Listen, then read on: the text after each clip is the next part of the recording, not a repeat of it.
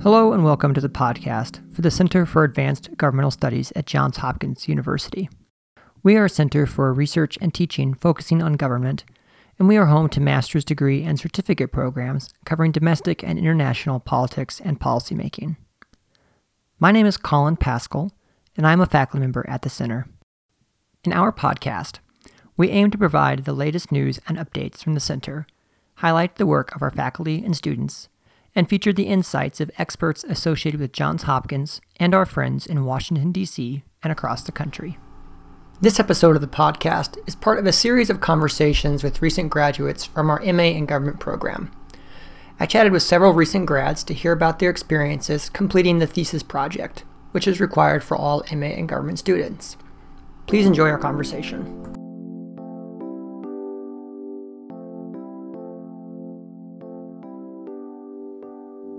Okay, well, great. Os, thanks for talking with us today about your thesis. I want to start by just doing a quick personal introduction. Tell me a little bit about yourself, what brought you to the MA program, and what you do professionally. Okay, well, my name's Oliver Cole, and I'm an officer in the Coast Guard. And I guess I should probably start with a disclaimer to say that my research and my views on my research are mine alone and do not represent the views of the United States government or the Coast Guard. But basically, I came to this program because I was looking to get a master's for professional development, and I really liked Johns Hopkins and particularly the advanced academic programs, flexible program options. The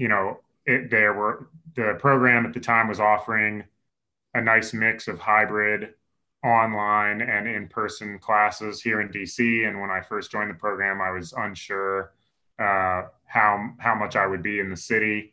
And as it turned out, because I did my master's through the pandemic, that was really useful because everything ended up transitioning online and the program was really well set up for online. So I felt glad that I had chosen this program in retrospect.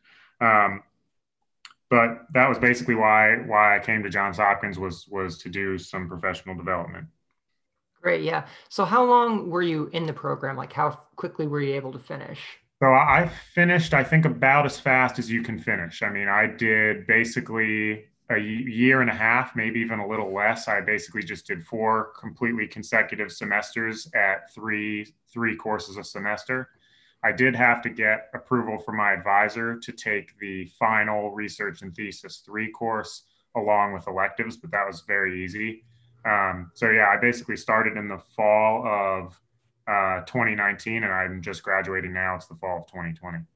Great. And so where did, so the research and thesis sequence is a 3-course sequence. Where did your first research and thesis class fall in your program? Like when did you start writing the thesis, if you can remember? Yeah, so as I said, I did 4 semesters. And so my first semester, I took the capstone master's in government course. And then the second semester, I did research and thesis 1, and that's when my thesis started. So then over the summer, I did 2. That was the class that you and I did together. And then in the fall, I did 3. Great. Okay. So tell me a little bit about your process for selecting your thesis topic, and maybe just give me a quick summary of what your thesis is about from a 10,000-foot perspective. Sure. Well, my thesis is on the impact of military spending on conflict violence. And so I specifically was looking at conflict violence as deaths in a given conflict. And I came to that thesis through a very roundabout way. I was originally interested in looking at lobbying and how money that was spent on lobbying may influence the national security decision-making process. But what I found was that lobbying is just too complex of a topic, and it's very hard to quantify the impacts that lobbying may or may not have on the political process, because a lot of times things that are going on with lobbying are kind of behind the scenes, or the impacts don't really have very measurable outcomes in some cases. So I did a literature review my first semester on lobbying and basically found that it just wasn't a topic I felt I could tackle well within the scope of this program, within a master's program. And so I pivoted and I said, well, what is something that I can really measure? That's what I was looking for. And I wanted to do something that was a little bit more quantitative, a little bit more statistical in nature, just because I was an English major as an undergraduate. So I really had very little experience working with data sets and stuff. And I was hoping to gain some of that experience in the program. And so eventually what I came up with was, well, military spending is very quantifiable. It's easy to track for the most part. And conflict violence, especially when you look at something very concrete like deaths, that's also a very quantifiable thing to look at. And so that's how I came to my topic. Okay. So you mentioned you were a Coast Guard officer. So how did this fit into your work, your professional work, or was this just something that you were sort of interested in and wanted to look more deeply into? Can you talk a little bit about that that relationship? Yeah, I mean, obviously, as a Coast Guard officer, I'm very interested in national security and in military affairs and international relations. You know, those are hugely important to the organization. And so I was, I was in the security studies track for that reason. And a topic like this, even though it's probably a little more macro than anything that I will actually do in my job in the near future, it's still related to all of those larger disciplines that affect my work each and every day. And so, even taking my thesis and maybe looking at it more narrowly, like something would have liked to have done if I'd had more time, would be to say, well, now that I've observed conflict violence and military expenditure, how do these findings translate, say, to something like law enforcement? Because that's a unique element that the Coast Guard deals with that a lot of other military services don't deal with.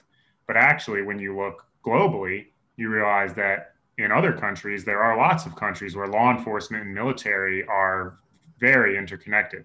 And so my research would definitely have implications, say, in places like Afghanistan, where their police and military are tightly integrated.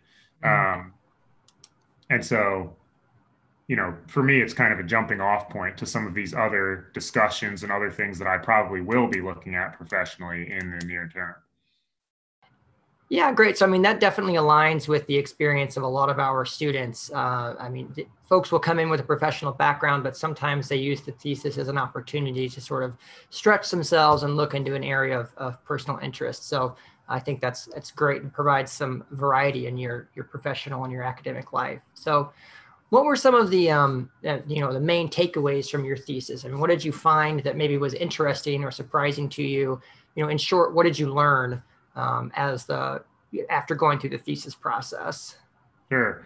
Well, I would say the biggest thing is that I went to the thesis, and in fact, I even selected the topic because I felt like there seemed to be this, I guess, just a general assumption that spending more money on military things, whether it's weapons or personnel or vehicles or whatever it might be, is dangerous and would lead to more violence and more deaths.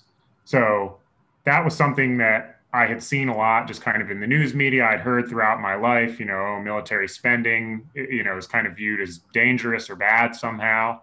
But I didn't really know if that was supported by the data, but I assumed that it was actually. And so when I started looking into it and I realized that, in fact, as military expenditure in real terms has increased over the past 30 years, military deaths have gone down.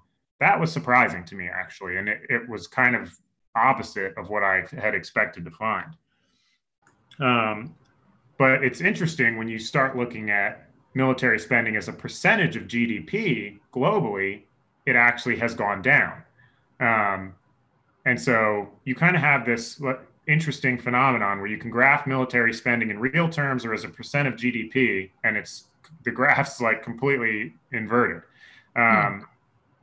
And then you look at deaths, and deaths have also gone down. So as a percent, like if you look at a graph of military spending as a percent of GDP and a graph of deaths in military conflicts, they align very closely. But if you look at real spending, it's very divergent. So to me, what this suggested was that actually military spending in real terms isn't very important, but military spending as a percent of GDP is very important. And it kind of relates, I think, a bit to the idea within NATO that, they want countries to spend 2% of their GDP on military expenditure. Because as you follow that graph down and you see that, in fact, military spending as a percent of GDP pretty much has gone down since World War II, it has kind of leveled out at that 2% level. And it seems, at least anecdotally from the cases that I looked at, most countries that hit that 2% level or even go a little above 2% generally are pretty stable. But if you go below that and you get to 1.5%, 1%, or 0.5% of GDP, those countries, I think, have much higher risk of having conflict. And one of the case studies I looked at actually was Ethiopia. And I told the defense committee during my defense, that is it's a sad, tragic situation, but it in some ways proved my conclusions were correct, because Ethiopia is a low spending country where their military expenditure correlates very closely with deaths in the country. And I had noted in my conclusion that their spending patterns appear dangerous. And in fact, as I was turning my thesis in, they got involved in a civil war in the Tigray region that's killed, hundreds, if not thousands. I think it's displaced like 40,000 people. And to me, that was just proof positive that what I had been looking at really, really is significant. Huh. Interesting. Yeah. I mean, obviously, just looking at these two variables in isolation, in a sense, it doesn't necessarily give the entire picture, but as a way of addressing what might be a sort of a commonly held conception about the relationship between, spending going up and conflict going up. It's interesting to get in there and look at the data. And as you said, some of these relationships may not emerge unless you actually go in and start making graphs and tables, which is exactly what you wanted to do. Get your hands a little dirtier with some actual numbers. So great. Well, thanks again for talking with us. I guess I would close with one more question here.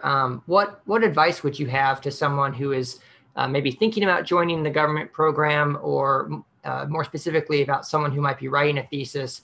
What advice would you give them now that you've completed the process?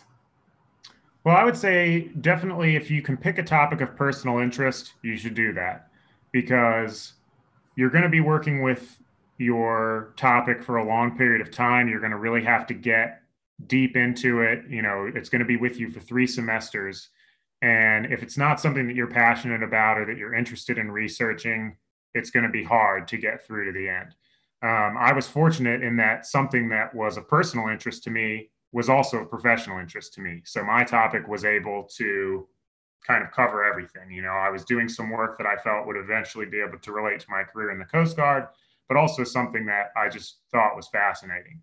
And then I guess the other thing that I would say for people who are either just getting into the program or considering it is, don't get discouraged in your research if your findings aren't that robust at first, or you feel like, well, you're finding things that you didn't expect, or you don't know how to interpret your data or analyze your data well at first. Just keep forging ahead. I had times where I was thinking, well, my findings aren't that robust. How am I going to frame this, or what is there to say about it? And as I just kept working with it and I kept visualizing it in different ways and making different graphs and talking to other people in the program and talking to my professors, it really coalesced and it came together in a nice way. And I was really happy with the final product. But it was just a matter of really applying elbow grease, just getting down to it and doing the work and just trying to think of more innovative ways to look at the data and to discuss what was going on. And I think that if you have a topic that you like, you'll be able to do that, and you'll be able to find something interesting, almost no matter what your research is. Wow, that's advice I should take for my own research. I think the tables have turned here a bit in the course of this conversation. So, well, great. Well, I really appreciate your time, Oliver. Thanks for chatting with us and telling us about your experience. And Happy New Year and best of luck in 2021. Happy New Year to you. Yeah, happy 2021. All right, bye-bye. All right.